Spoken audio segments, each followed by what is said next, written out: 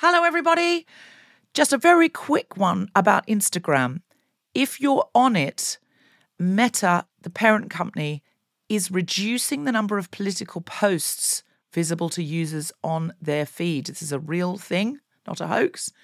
So go to your Instagram profile, tap the 3 horizontal lines in the top right corner to open the Settings tab, scroll down to What You See, click on Content Preferences, open Political Content, and turn on Don't Limit Political Content.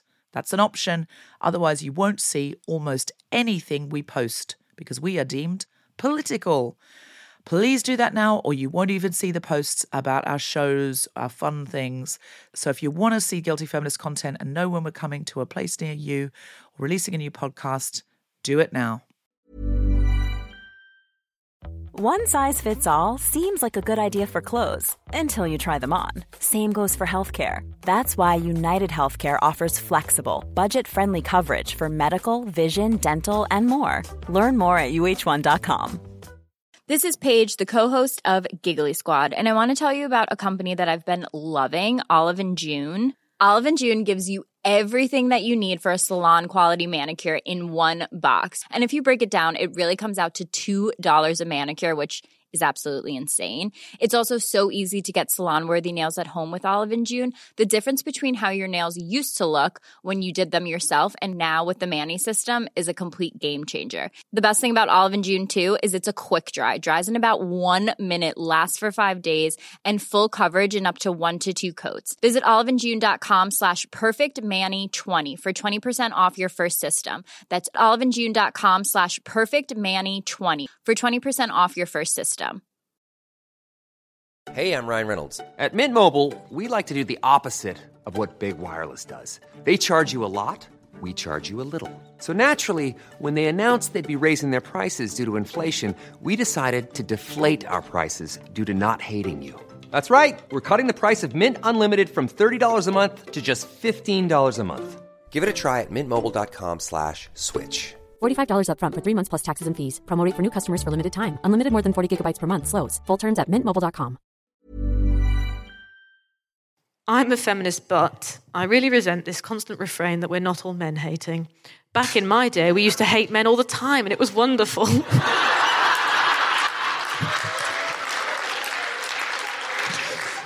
I'm sorry, that was a joke. Gentlemen, if you have come here to be with us this evening and commune... Get a life. Sarah Keyworth doesn't mean you.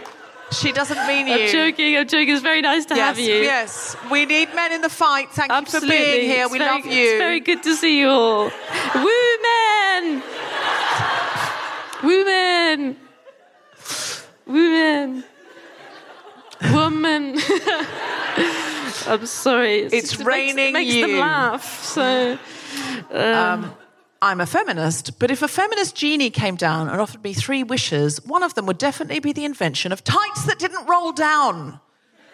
Like, all night like this. I mean, I know this is the most pressing feminist issue, but like it's here. And I know I put them on, I was like, these are too low, these aren't going to work. But I didn't have time to find any others, and I was running out the flat. I thought, it'll be fine. I'll stretch them out on the way. Look. This is where they are. Where they are. See that line? Oh, there they are there, yeah.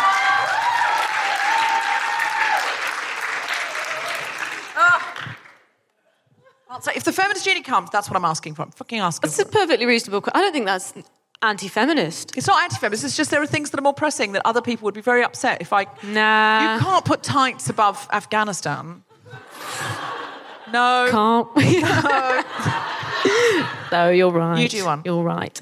I'm a feminist, but my girlfriend and I have matching pink and blue mugs, and if she ever used my blue one, I would call her a lesbian.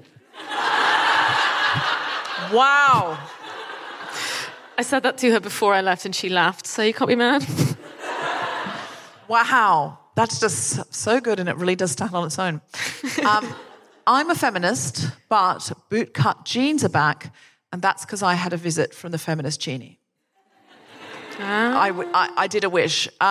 They flatter my figure so much better, and they've been out for so long, and all of these, like, tight, skinny jeans that have been around for so long, and then they relaxed a bit, But boot cuts really do, they do flatter my figure. And I was so excited tonight because the guest's daughter was in the green room. Evie.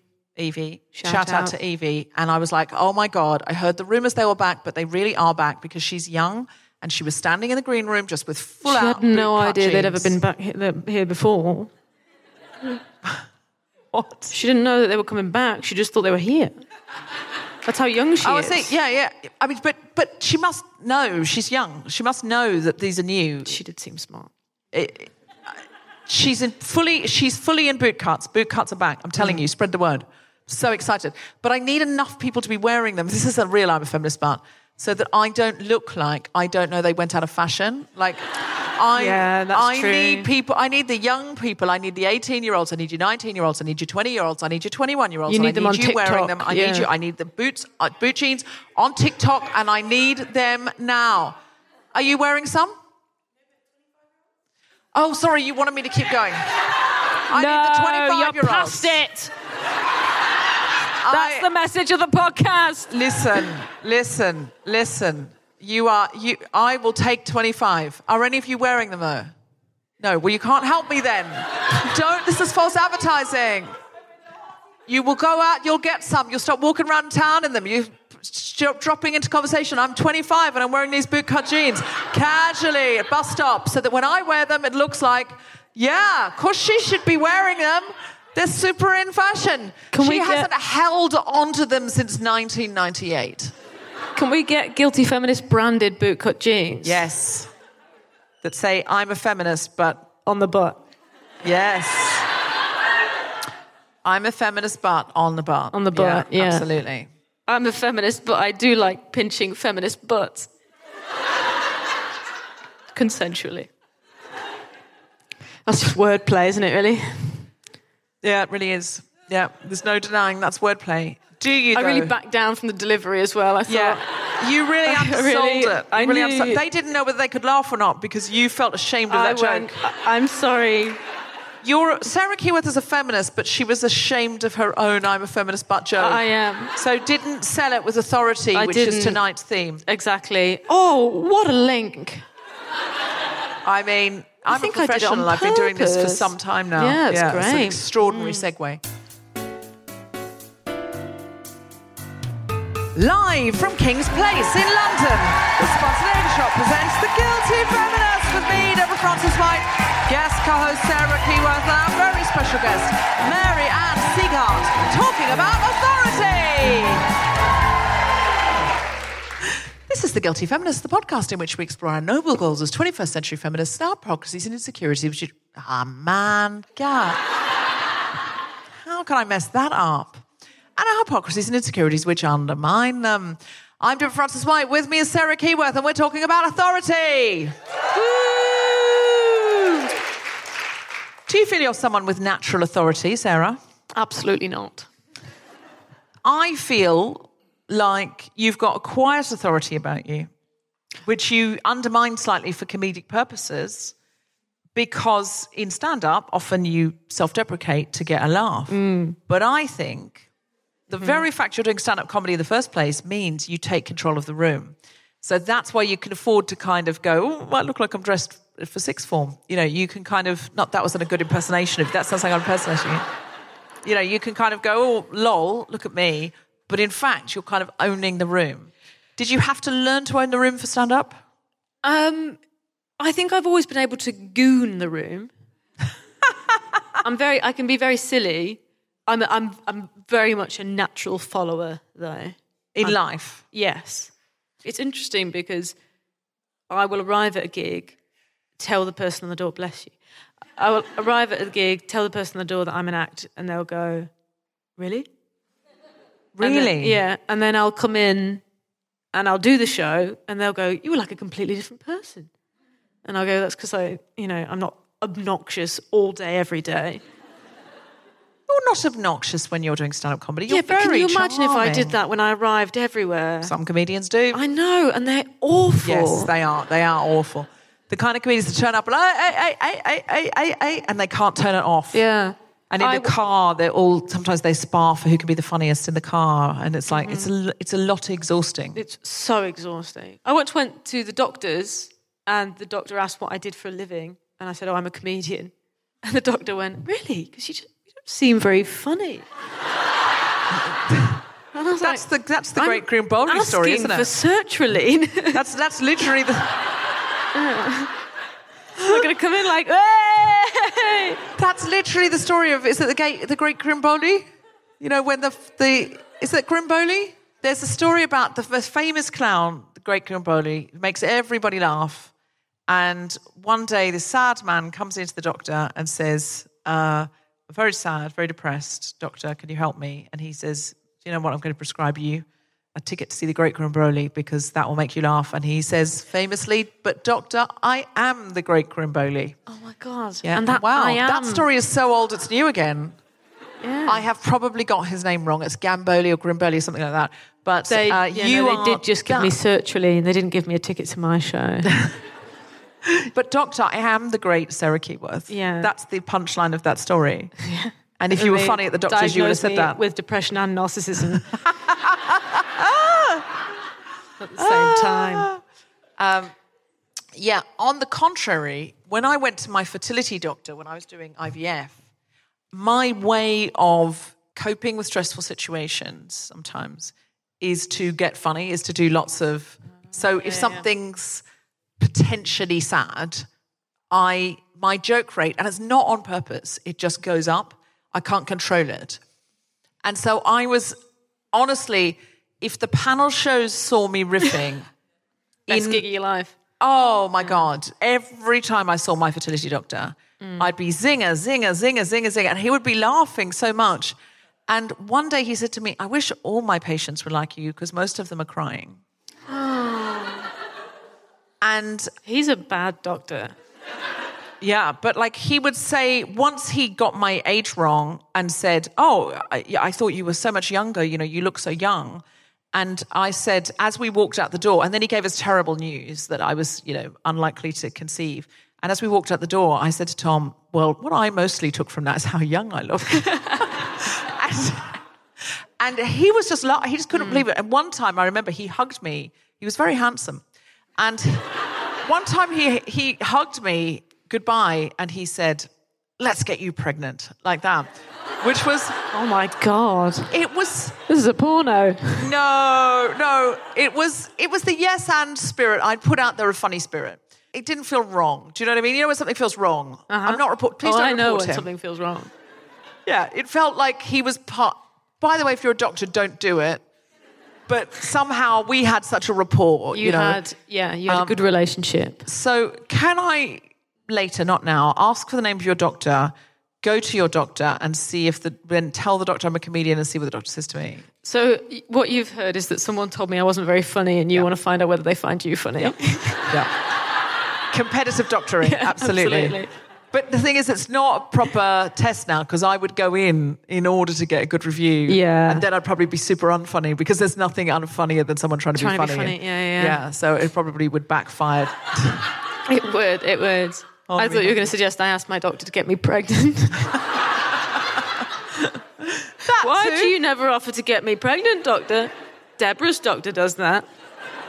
Yeah, no, I was zing, zing, zing, zing, zing. But I can't control it. Do you know where else that has happened to me? Is the Cannes Film Festival. Because Clang. because honestly, and I say this with all due respect, which is absolutely none, the people of the Cannes Film Festival, hashtag not all the people of the Cannes Film Festival, if you've been, you'll know, there are men on yachts that are going nowhere, they're all moored, and you have to go and meet men on yachts that are moored. It's such a metaphor for the film industry, just boats that go nowhere. It's everything, nothing's ever going to be made. Men on yachts that go nowhere. It's so awful, I can't tell you. Oh my God, I've had the worst experiences there, just with... You're meant to go and sing for your supper and go and pitch your movie and do the jazz hands. And they just sit there and be funny. And I remember it very well. This is actually really plays into our theme of authority because they would sit there with all this authority. And I'm like, where are you getting this from? Some of them had never made a movie. They were just like an investor. They were like a finance guy who thought he wanted to get into films. but you would have to tell him your story. Like, he knew anything about it. And sometimes they were just, I've never met people like that anywhere else in the world, but so unspeakable, just unspeakable. I mean, things that you can't believe. Like, a guy would get on the boat and be like, this guy died and left us all his money to have a party, so we're going to party like rock stars, and we're next to the Colombian yacht, so we're going to be at big straws over to the Colombian yacht, like stuff like that you're just there, and all of these things. I love that character for you, by the way. I mean, all of these men, you're meant to laugh at everything they say, and everything they say is just horrible. Grim, yeah. And so when I was on these yachts, and sometimes producers would say, like, whoever you were developing for would go and talk to these guys and trying to get money and stuff like that. And so the only way I could cope with it was for my joke rate to go up exponentially. And it was a stress response. So I'd be like, ba-ding, ba-ding, ba-ding, zing, zing, zing, zing, zing, zing, zing, zing. And they all loved me. Obviously, none of them gave me any money to make a film. But I went there one year with a writing partner, and she said, this is like the French court, isn't it? Where everyone has to earn their place. So in the French court, there'd be the beauties and the wits. You had to justify. And she turned to me and said, I don't think we're the beauties. I think, and not that we didn't think we were attractive, but there were women on those yachts that were just like, oh yeah, the most beautiful women I've ever seen. But they weren't wearing clothes. They were wearing like bits of draped in silk that were sort of, the sexiest clothes are not revealing, but they're unstable. So it looks like it's just might slip off at any moment. Oh, it's come back. Oh, just sort of someone who would just keep sliding a bit of silk up her sleeve. Knocked off on a strong wind or something like that. Yes, but it could all fall off at any minute. So everyone was mesmerised. And these women were a kind of beauty I'd never seen. And they didn't say anything. They were just there to be beautiful and draped in silk. My writing partner and I are perfectly attractive in London. Like, we don't feel, but there it was like, yada yada, da da da da da da da. And the last time I came back from Cannes, I stayed home for 3 days crying. I didn't want to see anyone. It was like my own personal lockdown. It was way before. But I just cried for 3 days. It was like Dante's, like if Dante had one last level of hell we hadn't heard about. I'd been in it for days. And like, you had to put on pretty dresses every night. Oh, fuck. And I remember going to one of these yacht parties in this pretty dress and somebody saying, oh, you look dressed up. Have you got a party to go to? And I was like, I'm literally standing on a yacht in Cannes with a glass of champagne. But that's how they think. There's always got to be another party. There's somewhere else better that you should be. And things like that just, oh, God, awful things like a young composer we were with trying to get into this horrible party. It was like a nightclub and everyone was absolutely off their tits smashed. And someone was meant to put his name on the door and hadn't. And he was screaming. He was standing at the door going, I know him. And he was screaming, Barry, Barry, and like waving. And Barry couldn't see him. There's no dignity in yelling Barry, is there? It was so terrible. And my friend and I were just looking at him like, why do you want to be in there? It looks like the worst place you could be. And we were like, it's like standing at the gates of hell going, Beelzebub, I'm over here. I can't see me. I got to get in. I'm on the door. We went to Eton together.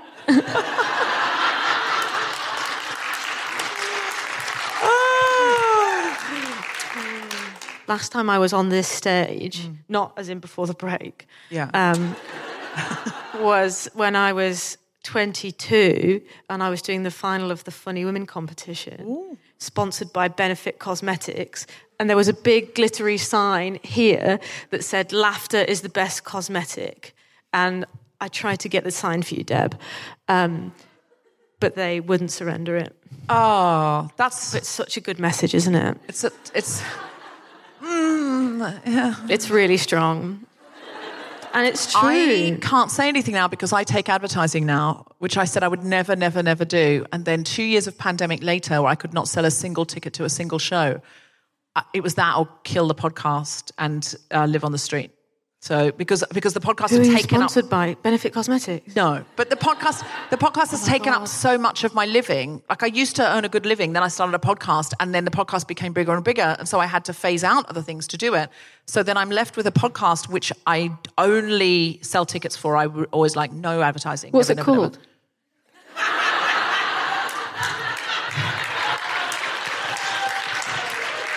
I mean...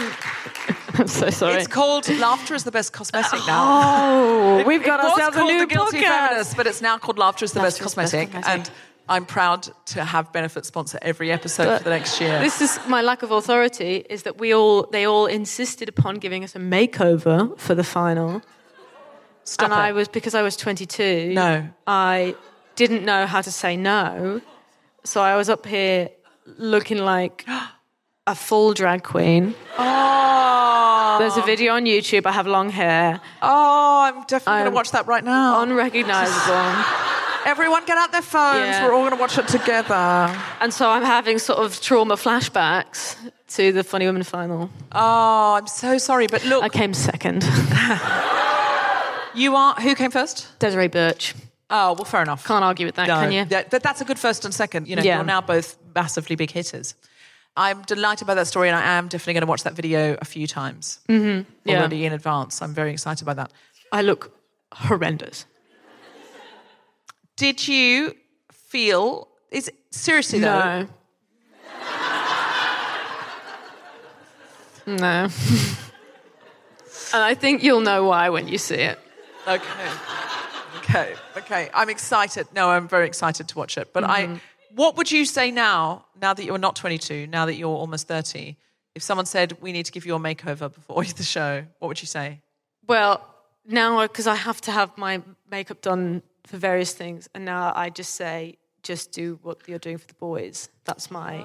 But that's not particularly authoritative, is it? It's just, I'm just going, I'll just have what he's having, please. Yeah, no, And I do see that. Really? I do see that. Because just a little bit of eyeliner? And I go, no, thank you. No, thank you. Is that what they say? Do just a little bit of eyeliner? Yeah, the amount of makeup artists that beg to put eyeliner on me. Well, Tim Minchin does eyeliner. You could do eyeliner. You could do eyeliner. Yeah, but Tim Minchin does it because he's a cool man, whereas I would just look like a lady. That's the androgyny thing, isn't it? I see what he's you androgynous mean. and it's cool. If he does I'm it, not it's saying, eyeliner. If you do it, it's eyeliner. Yeah. How does that work? It's like a man bun. It's just a bun if I have one. Oh my God, that's true. If you want to be a hipster with guyliner and a bun, you actually look like you work in HR. Yeah. God damn it. That's actually true. That's a nightmare. Disappointing. Women are limited again. Doesn't matter which way we turn.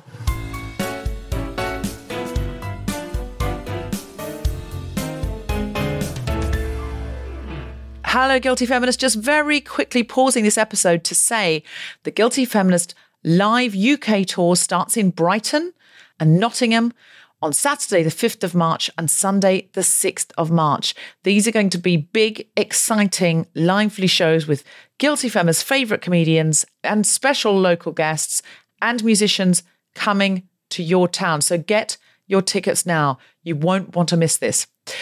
We are also back at Vicar Street in Dublin with Alison Spittle on the 14th of March. Whether you're a gay Michael or not, please come along to that. Get your tickets now. There is a Valentine's special at King's Place on the 14th of February.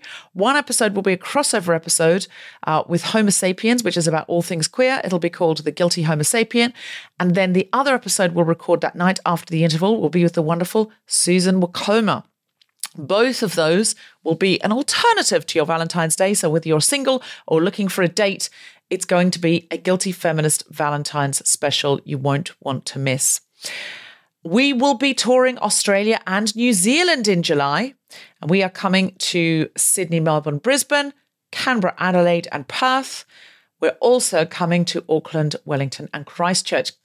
And finally, if you had tickets for Campers Christmas, it's now called Campers Springtime because COVID cancelled Christmas. Your ticket is still valid and it's on March the 31st, still co-hosted by me and Tom Allen, still featuring Self-Esteem and an incredible lineup of comedians. So to hold on to those tickets, put March 31st in your diary. If you haven't got a ticket, there are still some left, but not many. So get them now. You can get tickets for all of these shows that I've just talked about at guiltyfeminist.com. And you can get ad-free episodes of The Guilty Feminist by supporting us on Patreon. And now, back to the podcast.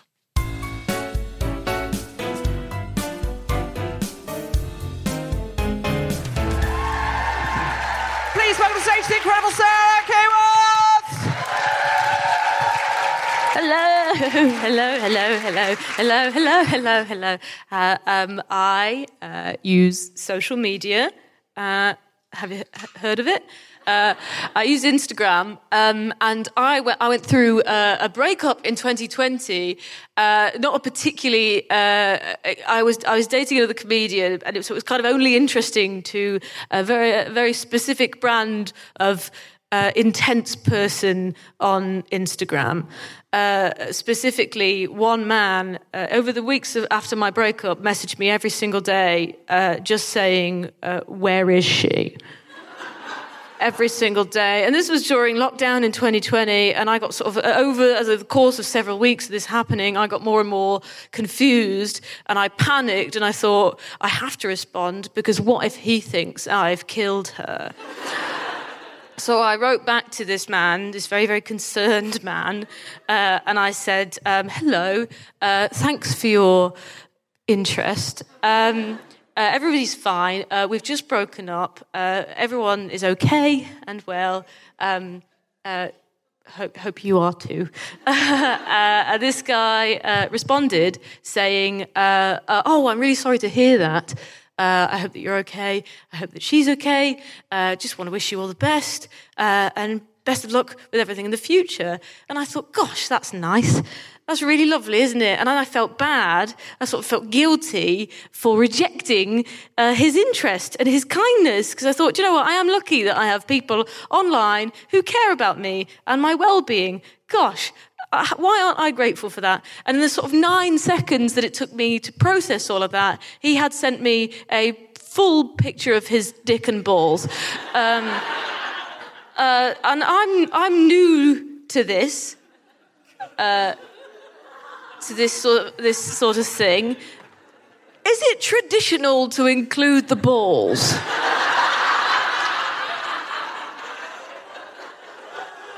Is that because I've heard about? I know that they're called dick pic. They're not called dick and ball pics. Is that? I don't know. Is it a done thing? I've got no idea.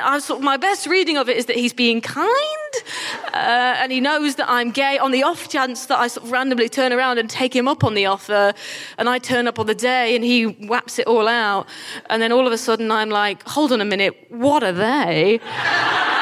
They were not in the reference photo. Those were not as advertised. Did you add them later on?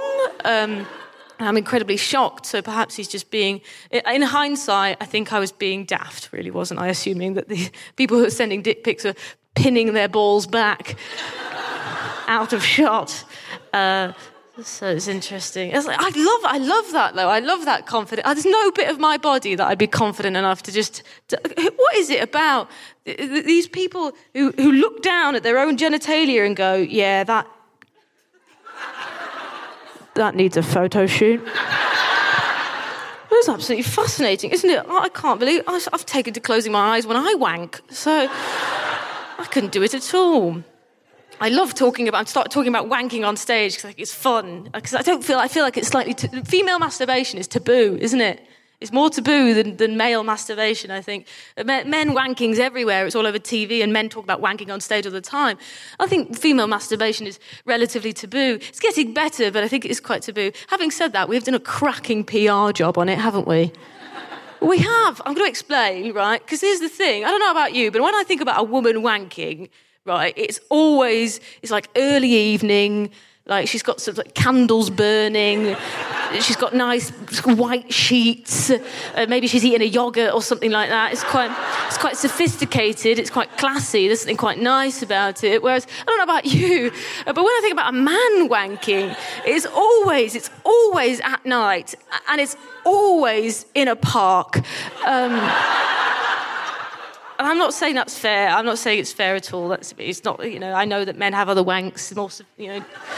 But that's a famous one, isn't it? That's one of the big ones. I'm not saying it's fair. I realise how men-hating I sound during this. Actually, they're good. I just think it's classier, isn't it? I just think it's classier, you know. A woman wanking, it's sort of a more sophisticated act. It's like somebody having a very busy day on a laptop trackpad, you know? She's getting stuff done, she's clicking on links, she's scrolling, she's taking her time, she's scrolling. Whereas a man wanking is like a bit of kit at a sausage factory is broken and Alan's got to do 6,000 Cumberlands by hand before 5 p.m. You know. It's a double standard. I'm not saying... It's not fair. This is injustice, is what I'm saying. It's not fair. All I'm saying is if a woman came on me on a train, I'd be a little bit impressed. That's what... Feels like being shit on by a bird, doesn't it? It's sort of annoying. You're like frustrated. Oh, I've got to change my shirt now. But also, what are the chances? Thank you. Sarah Keyworth, everybody!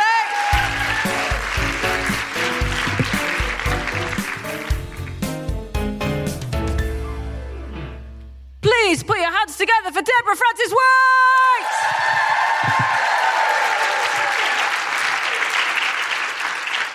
So, as you know, I write mine bespoke because it has to be new every time. So I'll be reading it. So I don't want any judgment. And I have my full authority on here. This is my authority. Okay. I'm going to do an authority pose. Maybe a little bit forward. Yeah, okay, right. Authority. Men have it, women don't, yada, yada, yada. We've all been brainwashed to see men as authoritative human beings. And, you know, I've obviously been brainwashed because I just watched our male Prime Minister, a man who had a baby grow which said the right honourable infant from pissing on the world, a man who had so many silver spoons in his mouth he couldn't fit in his wet nurse's tit, stand up in front of the whole country and say...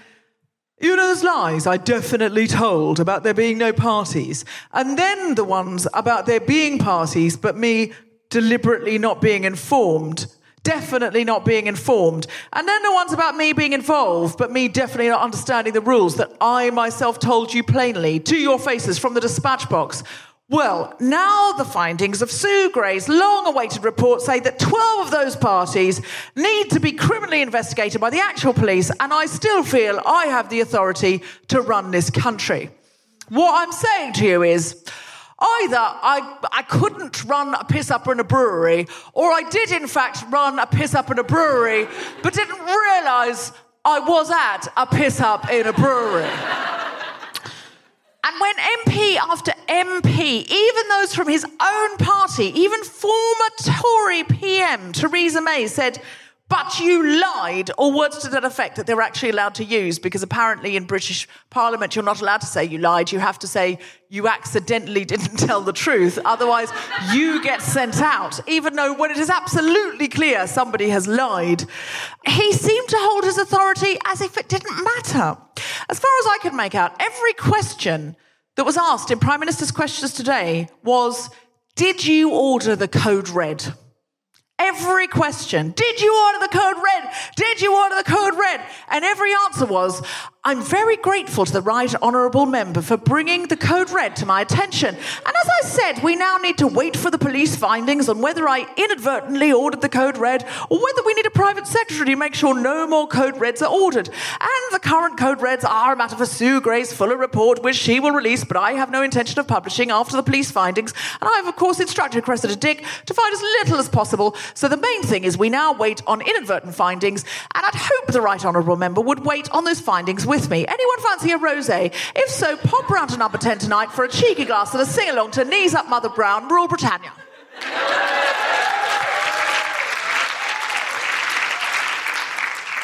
Authority is all about holding your nerve.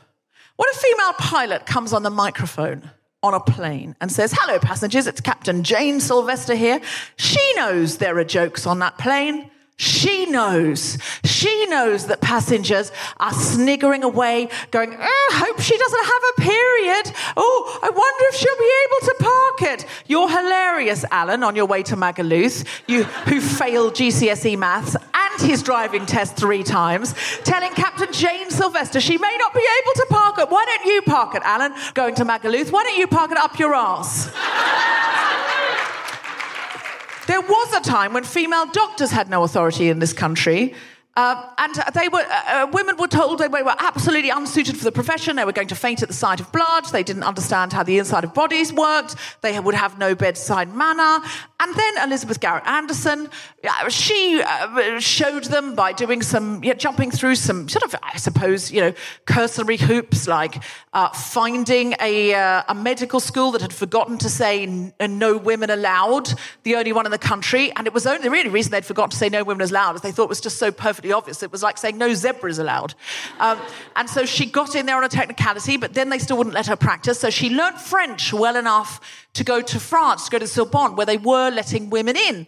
And she came back from France. They said, yes, you are qualified now, but no one would hire her. So then she said, all right, I'll start my own surgery, but no one would come, no men, no women. And so then, luckily for her, there was a fantastic piece of luck. There was an outbreak of cholera. And so people were so desperate for doctors, they were like, oh, we'll even give her a go. And then they went, oh, she's quite good, actually. And then she said, right, I'm opening a school for women to become doctors. That's the difference between a woman who goes, oh, I'm special, I'm the only lady doctor. Let's keep it that way, and let's keep all other women out with our sharp elbows, and I'll go down in history as the only lady doctor ever. And instead, she said, let's have more women doctors, so no one will even remember my name. That was 1865. Now, over 50% of doctors in the UK are women, a mere 157 years later. When over half the pilots are women, Captain Jane Sylvester will relax. She will have her authority if robots haven't definitely taken her job. I hope at least it's a female robot who takes her job. And I warn that female robot, for at least a very long time, she will be given absolutely no respect. People will be like, oh, robot doctor, I bet she's got cold hands. A robot pilot, oh, I hope she's wearing a short skirt. Alan will say on the way to Magaluf. And to Alan I say, if our robot Prime Minister is snorting software in number 10 till the wee hours and getting off with a photocopier, good luck to her. Female robots have waited their turn. Thank you very much.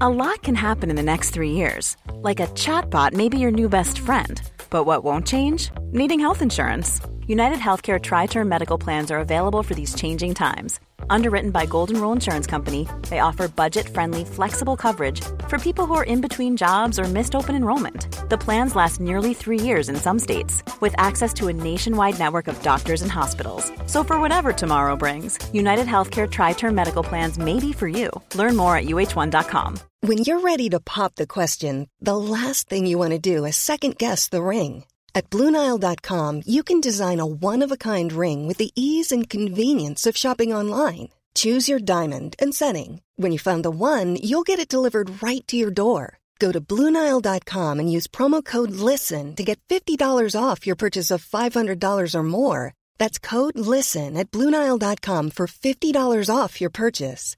BlueNile.com, code LISTEN. Quality sleep is essential. That's why the Sleep Number Smart Bed is designed for your ever-evolving sleep needs. Need a bed that's firmer or softer on either side? Helps you sleep at a comfortable temperature? Sleep Number Smart Beds let you individualize your comfort, so you sleep better together. J.D. Power ranks Sleep Number number 1 in customer satisfaction with mattresses purchased in-store. And now, save 50% on the Sleep Number Limited Edition Smart Bed for a limited time. For J.D. Power 2023 award information, visit jdpower.com/awards. Only at a Sleep Number store or sleepnumber.com. Our guest today is an acclaimed broadcaster and presenter.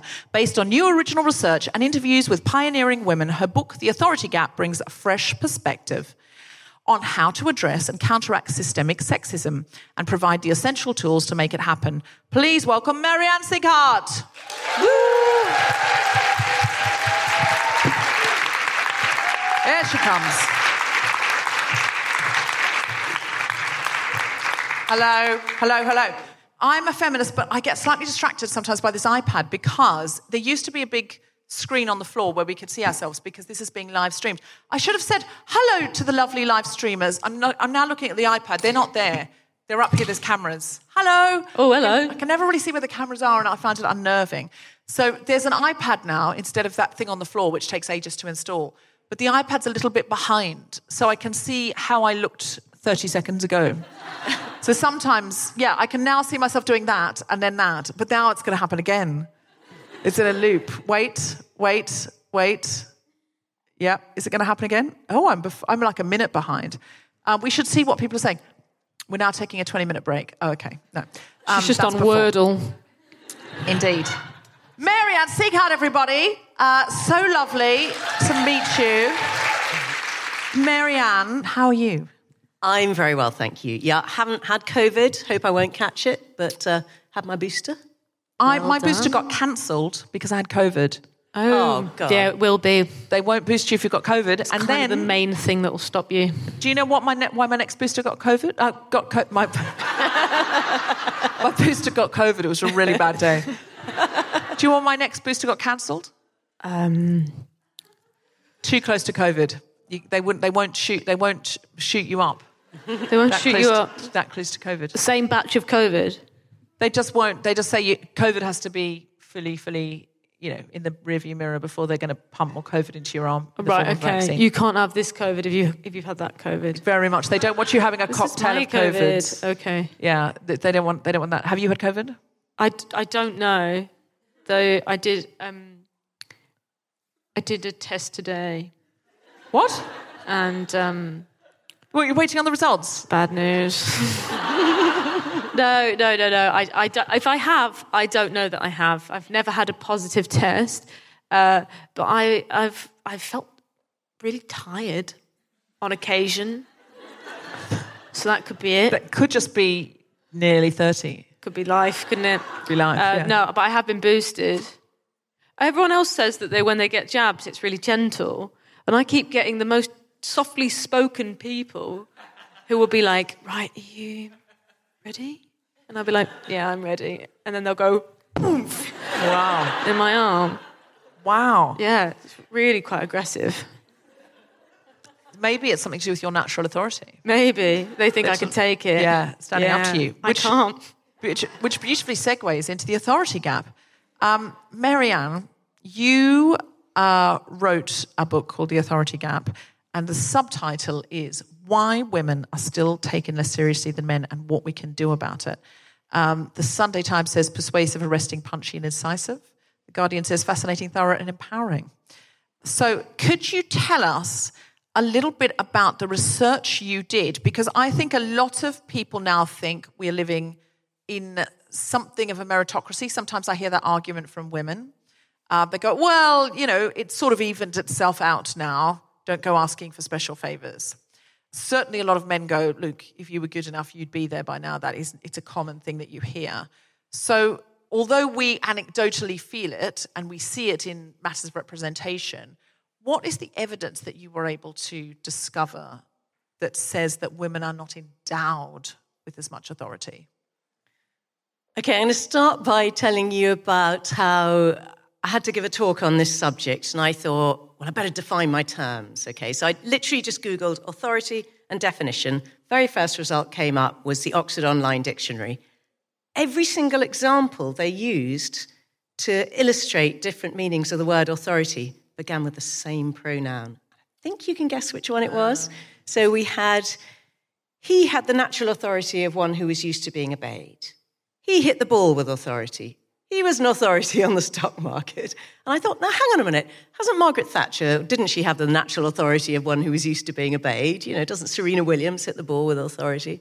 That was just an illustration of how we just so much more readily associate male with authority. I wasn't even looking for that. I was just looking for a definition, right?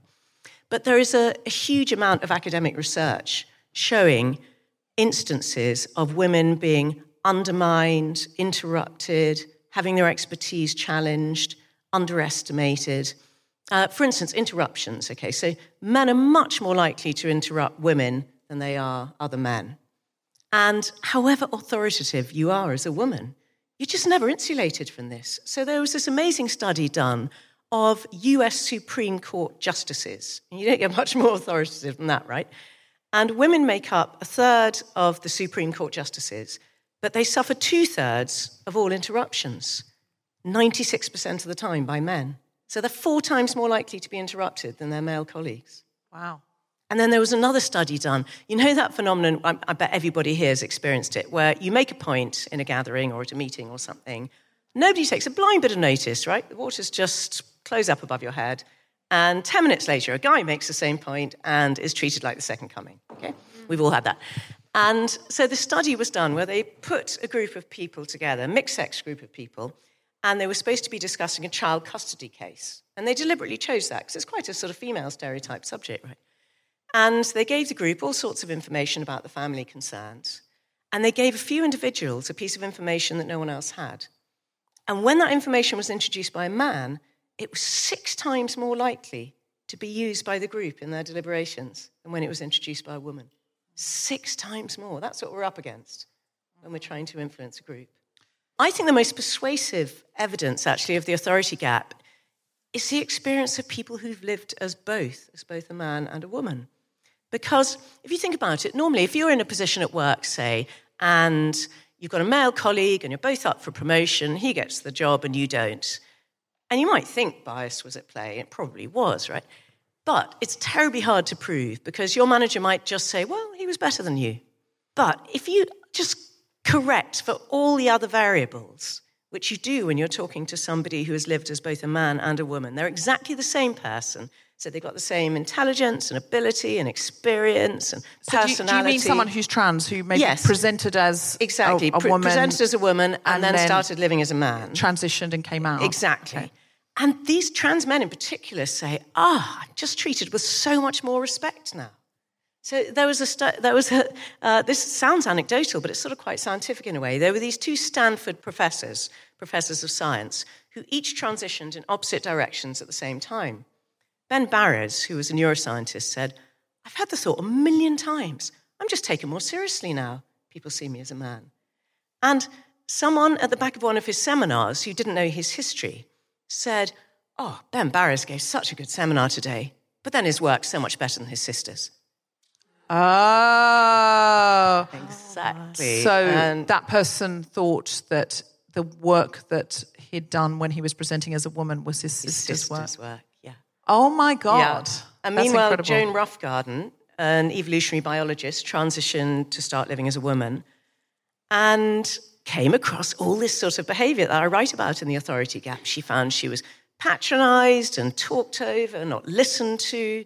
You know, her expertise was challenged. People would say to her things like, well, you haven't read the literature. She said, that never happened to me when people thought I was a man.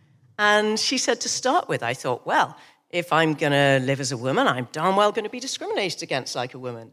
And then she said, well, the thrill of that's worn off, I can tell you. And her conclusion is that men are assumed to be competent until proven otherwise, and women are assumed to be incompetent until they prove otherwise. Saw a thing being shared online of a woman saying that she was in a meeting with a load of male colleagues, and she said to them, every time one of you interrupts me, I'm going to bang my fist on the table. And they took the table off her.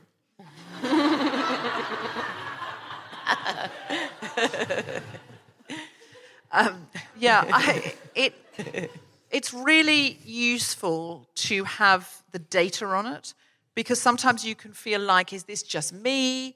Do I need to change? Am I seeing something that isn't there? And especially, I think, when many people will be in jobs where they'll talk to somebody who's managing them, and that person will say, what you need to do is, and they're not acknowledging that you're not starting from a standing start. That's not to say, if we are at a disadvantage, there's not things we can do to push through, but at least we need it to be acknowledged that it's harder. I think that would be fair, and we need to be given some tools. And also, what would be really nice is if the men were given training, or the management level was given training around it, and if there's whoever, wherever you're working, whether you're working in a fast food restaurant or whether you're working in a law firm, I think the management and the partners need to be hearing about this, the people who run the show, because then they can do something to make it fairer, and they can legislate and say, have procedures so men realise that they're doing it. You also are involved in the Women's Prize for Fiction. What's your role there? I'm chairing the judges this year. And one of the things that we really want to do is to try to get men to read books by women, novels by women in this instance. Because there's a whole chapter in the book about how if it's not bad enough that men don't accord us equal authority, a lot of the time they're not even listening to us in the first place. So they're not reading the books that we write. They're not following us on Twitter. If they're not even allowing us into their newsfeed, how are they going to tell if we've got any authority? And the statistics show that on average, we women, we're very even-handed, very open-minded, and we'll read roughly 50-50 books written by men, books written by women. For men, on average, the figure is 80-20. So they read 4 books by a man for every book by a woman. And it's not just that it's unfair to us, which it is, but it's also really stupid for them because they're only seeing half the world. They're getting this incredibly narrow view of the world if they're only reading books by other blokes. Yes, and also they're missing out on some great books. Yeah, but absolutely. I think more fundamentally, we can't change people's worldview if they keep on filtering it through the same experience. And that's why things like Paw Patrol really upset me. Genuinely. Because the first time I knew what Paw Patrol was it, what was that? Finally someone's getting to the real good stuff. I genuinely think Paw Patrol is responsible for the next generation of this happening, almost single-handedly. I know I'm obviously being a bit sarcastic, but I'm sort of not. A few years ago at Christmas, there was a family that visited, and a little girl I'd never met before, and she came in. She was pre-verbal. She was 18 months or something, and she came up. You know how little kids like to give you their toys and then take them back? Mm-hmm. It's sort of like they're giving you a present. And she came up and she gave us all a Paw Patrol doll, and I hadn't seen it before. Now, this was invented in 2018. This was invented in 2018. And I looked it up. I couldn't believe it. There were like 6 or 7, maybe more male characters, and they were all, it was a boy and his dogs. And each dog, one of the dog had a fire helmet on, and one of them had a police hat and strippers. Yeah, all the dogs were strippers. It was like, or maybe they were in a YMCA dog tribute band. It wasn't clear. Sounds great. And there was one girl dog, and that girl dog was called Sky, and they all had a superpower, and what she had was like a helicopter. She had a pink ribbon in her hair. She was very pink, and her voice was like this. And then she could spin up or something. She had a helicopter. It was unbelievable. And I was looking at it going, this cannot be made now. But it's not just the girls watching this going, oh, in order to be invited on the adventure, I have to talk like this and have a pink ribbon. It's the boys watching that going, there's no need to invite a girl. And if you invite a girl, you should only invite one, and she should be pretty in a very particular and specific conventional way. And I'm like, how will this ever shift? Why will boys who play with this, who become Prime Minister, have a cabinet that looks different from this? This has gone in from pre-verbal. And why will this girl, who's handing it to me, expect to be invited on the adventure or expect that her place there would be anything except cosmetic and coy? It drives me insane. So I really loved that part in your final chapter where you said it's not all despair, which I really, to be honest, I cut to it because I was starting to feel despair. And I was like, there's got to be something good. Oh, this chapter that says don't despair. I was like, go to that one. We can take gendered words out of our job advertisements. Don't ask for competitive, assertive, or ambitious applicants, let alone, and I quote, and this is a real quote, a ninja coder who wrestles problems to the ground. So true example. Is that a quote? Yep, that's in a job. There's a job ad saying we need a ninja coder who wrestles problems to the ground. I've worked for these big tech companies doing diversity and inclusion, and they call them programmers. Yeah. Oh, go fuck yourselves.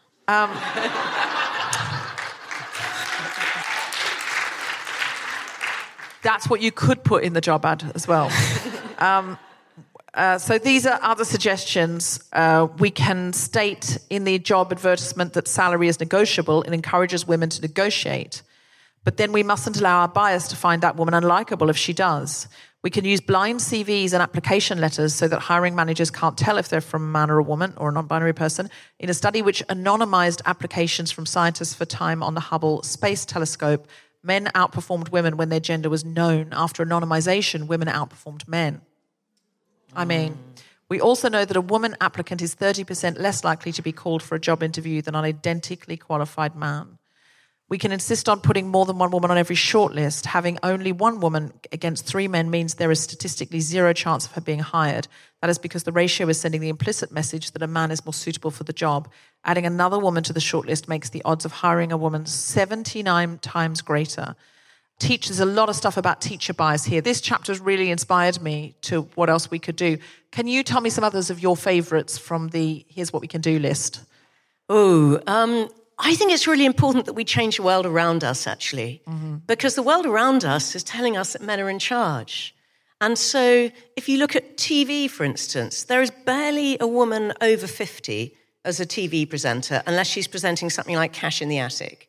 Okay, so you've got a fantastic show. Fantastic but it's like show. I'm daytime. Sure. She's allowed on the daytime Yeah, to scrounge around people's in the attics. attic. Exactly. But as soon as she's got the slightest wrinkle or grey hair, she is off. Whereas, men can have a face that looks like a relief map of the Alps and they're still allowed on telly, right? It's very true. It's very true. Why is that?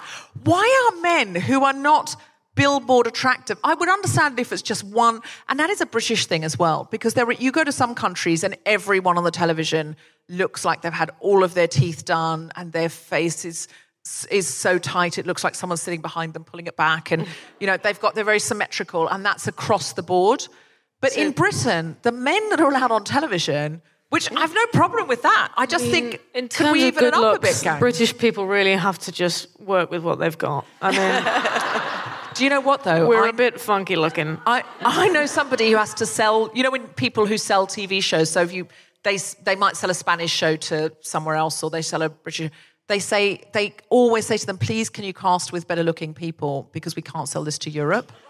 That's true. No. That's true. Because we cast in dramas and TV, soap operas, sort of ordinary looking people who might be a tad on the telly pretty side, but sometimes not. And they're like, why are you casting these people? Other countries complain. It's true. Whoa. But you're right. When it comes to presenters, there is a massive gap. I mean, Sue Barker's still allowed on because she's such an expert in tennis and won the French Open. And she's an incredibly attractive woman, but she's been allowed to age, but only... It's quite high, though, isn't it? You have to win the French Open. Yeah, and stay in the job, by the way. She's only got that job because she wouldn't get that job now. I'm doing the French Open next year, and I'm really nervous. I mean, listen, even if you get to the semis, I think you're in with a shout. You reckon? Yeah, I reckon you'll be on Mock the Week if you get to the semis. But Sue Barker wouldn't get that job now. She's only got that job because she stayed in it. And men are allowed to age on screen and women just aren't. So particularly in sort of serious things like news and current affairs, hardly any. I think there's Kirsty Walk and that's about it. There's a hard out. Kirsty, if you're listening, we love you and you don't look old. She's only about 60. I mean, she's not old. No. And she's an expert. And again, if you're an expert and you've stayed in the job, if you just grip on with both hands and refuse to leave when they try and get you out of the building, that can work. You find? Yeah.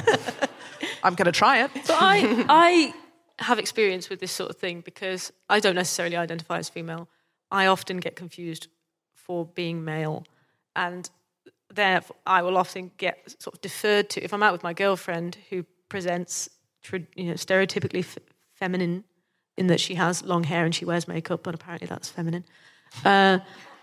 People will defer to me. So if we're out for a meal, they'll hand me the bill, or they'll talk to me, or like they'll give me the beer if I order a beer, which is good because she's celiac, so that's fine. But it's actually really respectful. But Tom orders Diet Coke a lot, and if I order a beer or any alcoholic beverage, they will absolutely always assume that I'm ordering the Diet Coke and he's ordering... But you couldn't possibly manage a beer, Deborah. Yeah, I can put back a beer and I can sit and watch my husband drink a Diet Coke like a great big girl. Yeah. And that's feminism.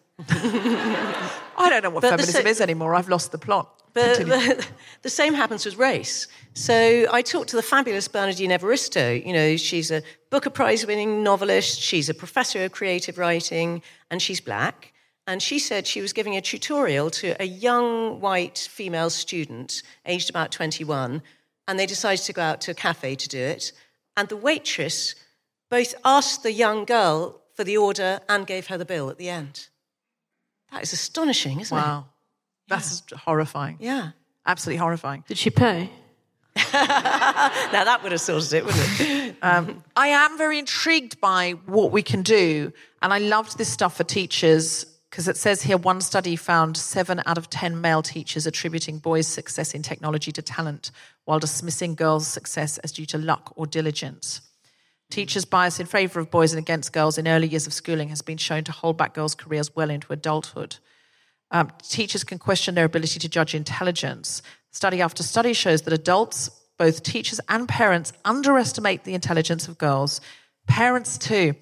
Teachers also find it harder to identify gifted girls than boys.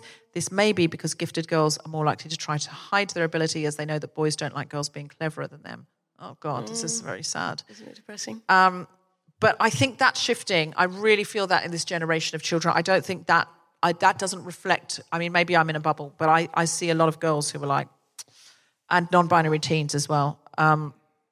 Teachers can examine textbooks for bias. Oh, this was an interesting one. In a girl guiding survey, 81% of female respondents aged 11 to 21 had witnessed or experienced some sort of sexism in the previous week, mainly from boys their own age. 81% of girls, girl guides 11 to 21, had experienced it in the last week. So there's some really interesting stuff, I think, in this chapter especially that says this is what we can do about it.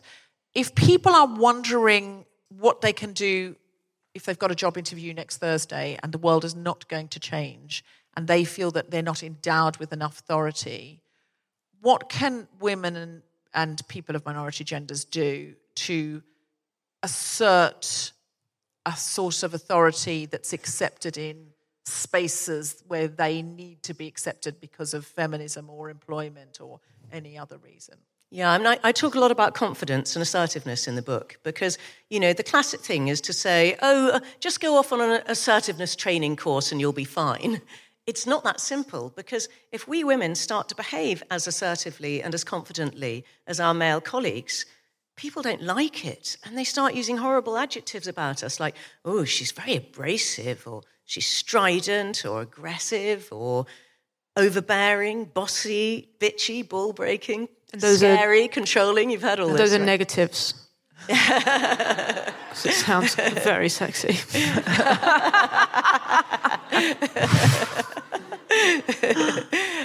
But these are adjectives that are never used in men doing the same thing, right? Yeah. So the awful thing is we have to be so much more careful. And if we're underconfident, if we're not confident enough, we're not taken seriously. If we are confident enough, we're often disliked. Mm-hmm. So then we have to be quite often inauthentic and just sort of layer loads of warmth onto our personality and smile a lot and crack jokes and sort of read the emotional temperature of the room in order to sort of navigate our way through this. And it's really unfair that we have to, and I wish we didn't have to, but the research shows that's the most successful tactic. Yeah, I think exactly that. Women are socially conditioned, and actually, I would say human beings tend to fall between low status and lovely or high status and cold. Very few people are low status and cold.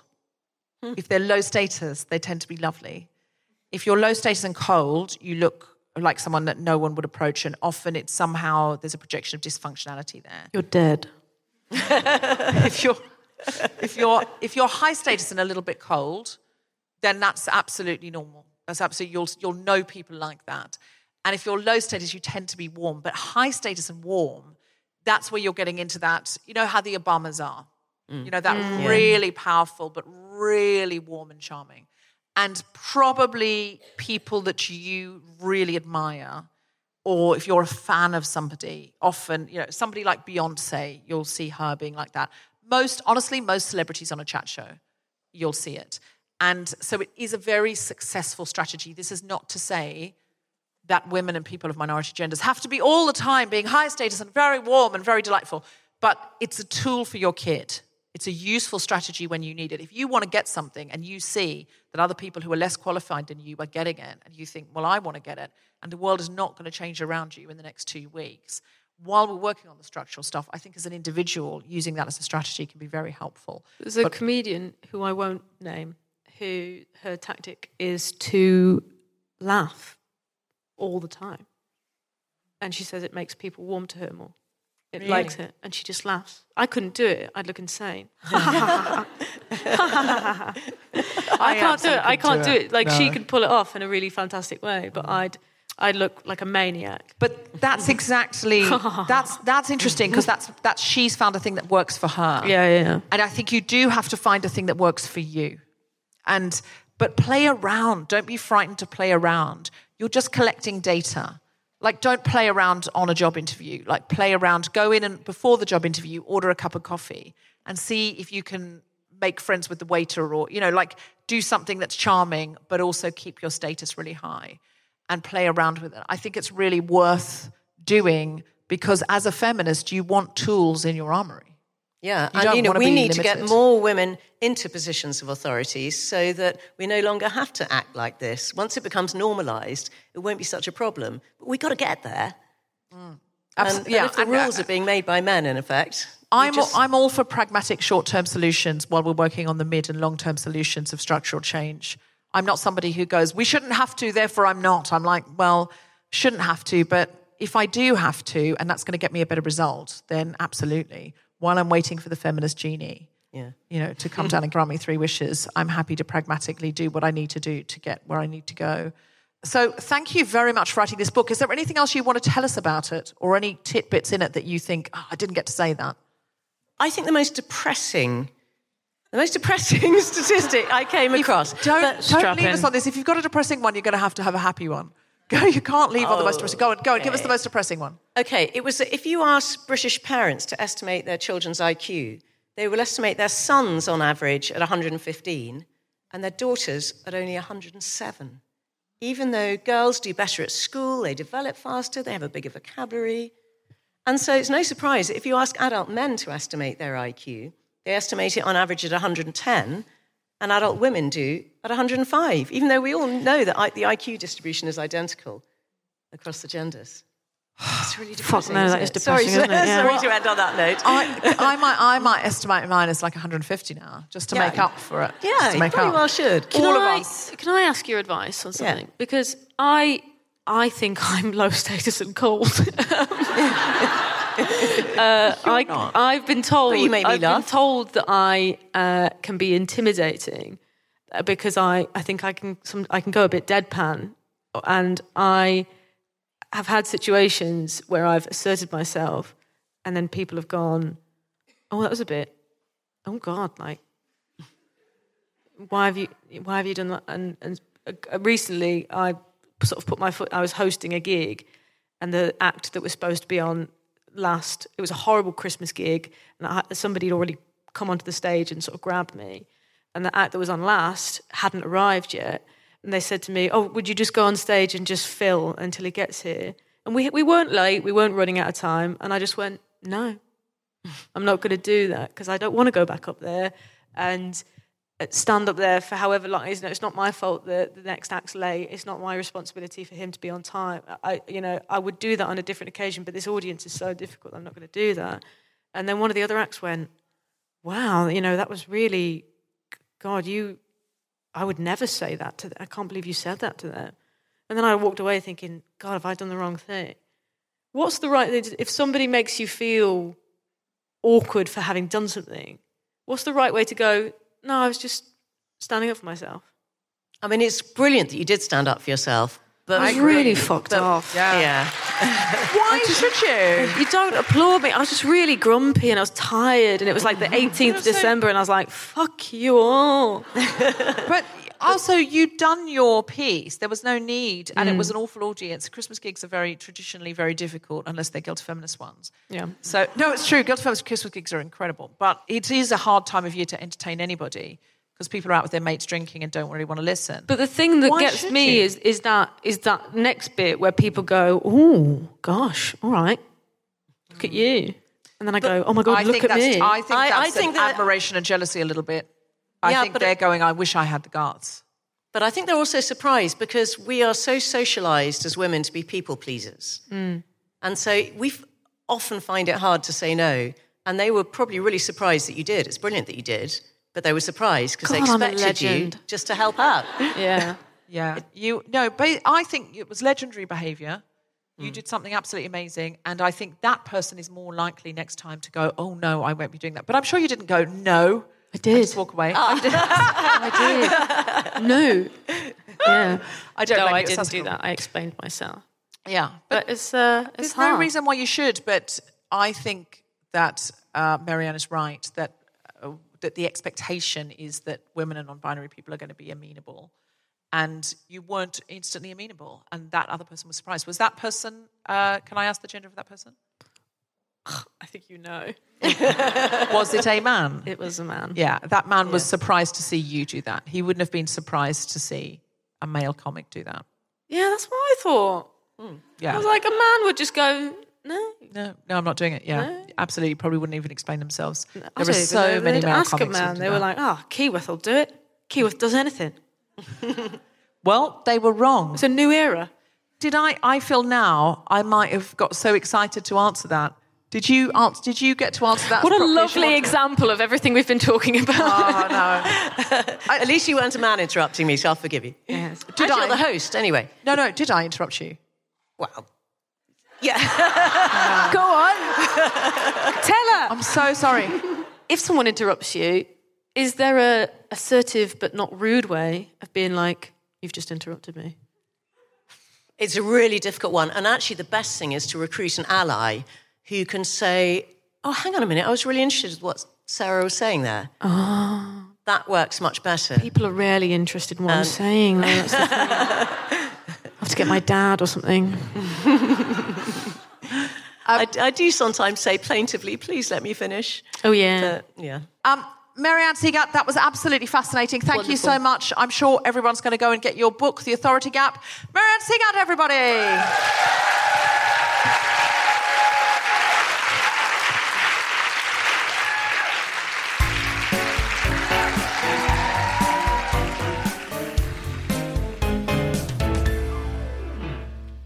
To sing us out, please welcome to the stage Nadia Javed.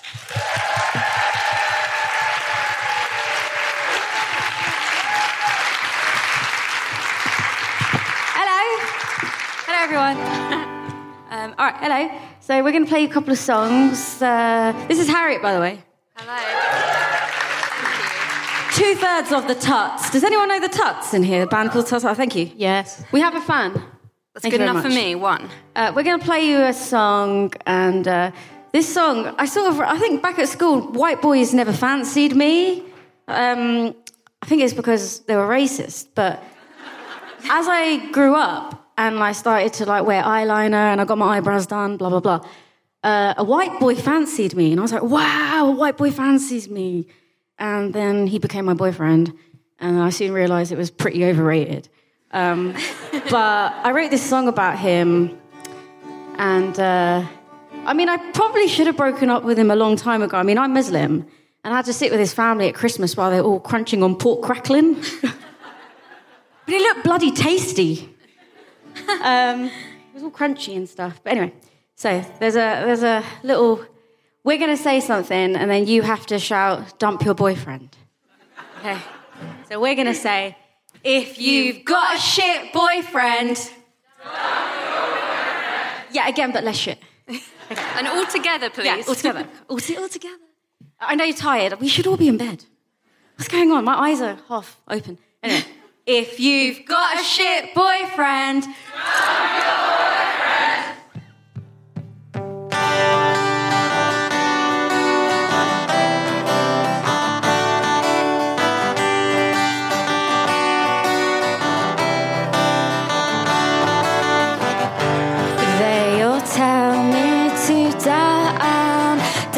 My boyfriend, but I can't just down on my boyfriend.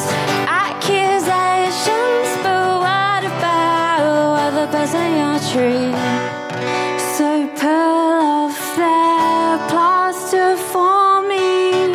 It is my safety blanket, you know.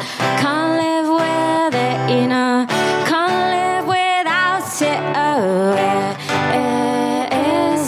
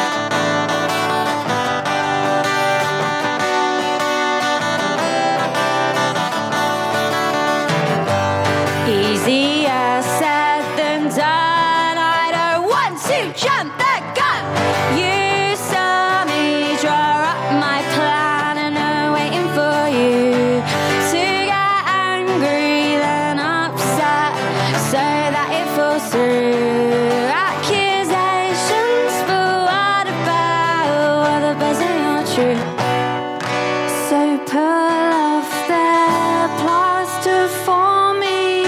It is my safety blanket, you know. Can't live with it, you know. Can't live without it. Oh, it is my safety blanket. I feel hollow without it. Hollow without it. He took my liberty away by stay. He clipped my wings so I stay. Can't run away. I leave it up for another day. He took my liberty away by stay. He clipped my wings so I stay. Can't run away. I leave it up for another day. I told my boyfriend. Thanks. Yeah, so he got dumped. And then I met somebody else, and he was actually really lovely and made me feel really secure. And but of course, I sabotage everything that makes me feel happy. But there was one problem that it was weird. It's weird. He kind of became like my dad, and so I didn't really find him sexually attractive anymore. But we had this amazing sort of companionship. But then his family started putting pressure on us to get married, and then I got a bit freaked out. And he was also Muslim, so they wanted us to get a nikah, which is like a Islamic marriage. And so basically, I wrote this song about him. But now we're like we're single and we're in our 30s, and I'm starting to think, fuck, why did I dump that white boy? Why did I not marry my ex? What's wrong with me?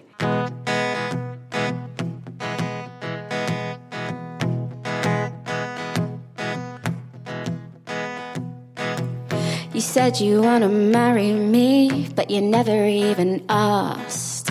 Your mum and sister cornered me when you went to have a bath.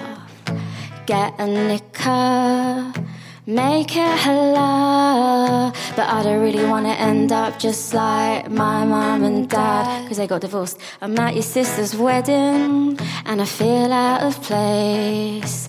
Everybody's here with a miserable face. Oh, what a waste of money. Your homophobic cousins aren't funny. And I don't really want to end up just like my mum and dad. And I can't marry you. I can't marry you. It's not in my truth. It's not in my truth. And I can't admit, I can't commit, but you're forcing me away. You're forcing me to say.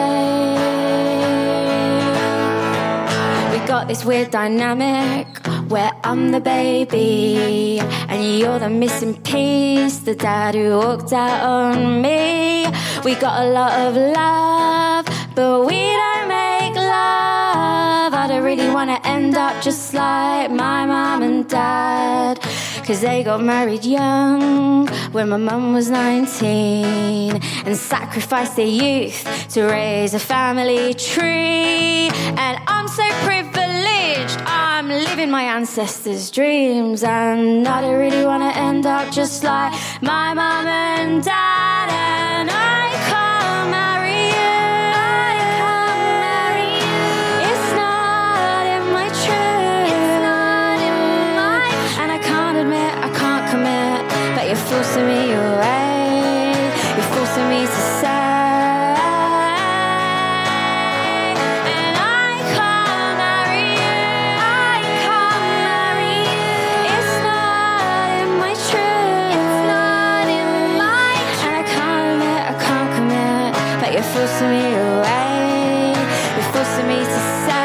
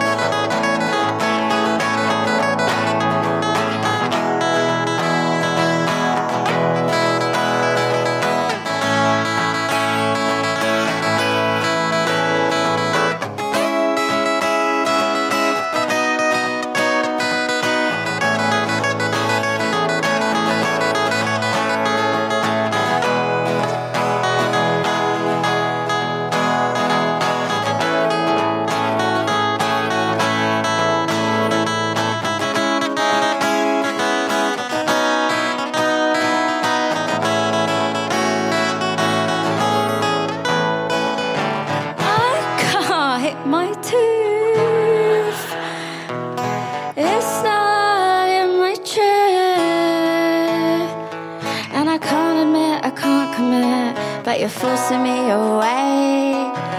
You're forcing me to say I fancy other people anyway. Nadia Chapman, everybody! Thank you. You have been listening to The Guilty Feminist with me, Deborah Francis-White, guest host Sarah Keyworth, and our very special guest, Mary Ann Sieghart. The recording engineer was Burundi Lizimbra. Music was Mark Hodge. The producer was Tom Salinsky for The Spontaneity Shop. Thanks to Zoe, Sally, and everyone at King's Place, as well as all of you for listening. For more information about this and other episodes, visit guiltyfeminist.com.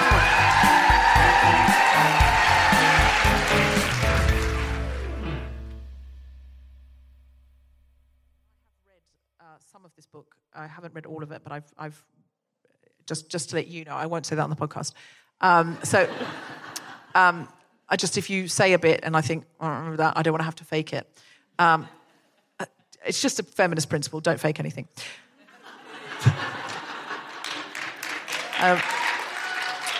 Seriously though, what I've read, I've really enjoyed. The Guilty Feminist is provided exclusively from Acast. Find it wherever you get your podcasts. Even when we're on a budget, we still deserve nice things. Quince is a place to scoop up stunning high-end goods for 50 to 80% less than similar brands. They have buttery soft cashmere sweaters starting at $50, luxurious Italian leather bags, and so much more.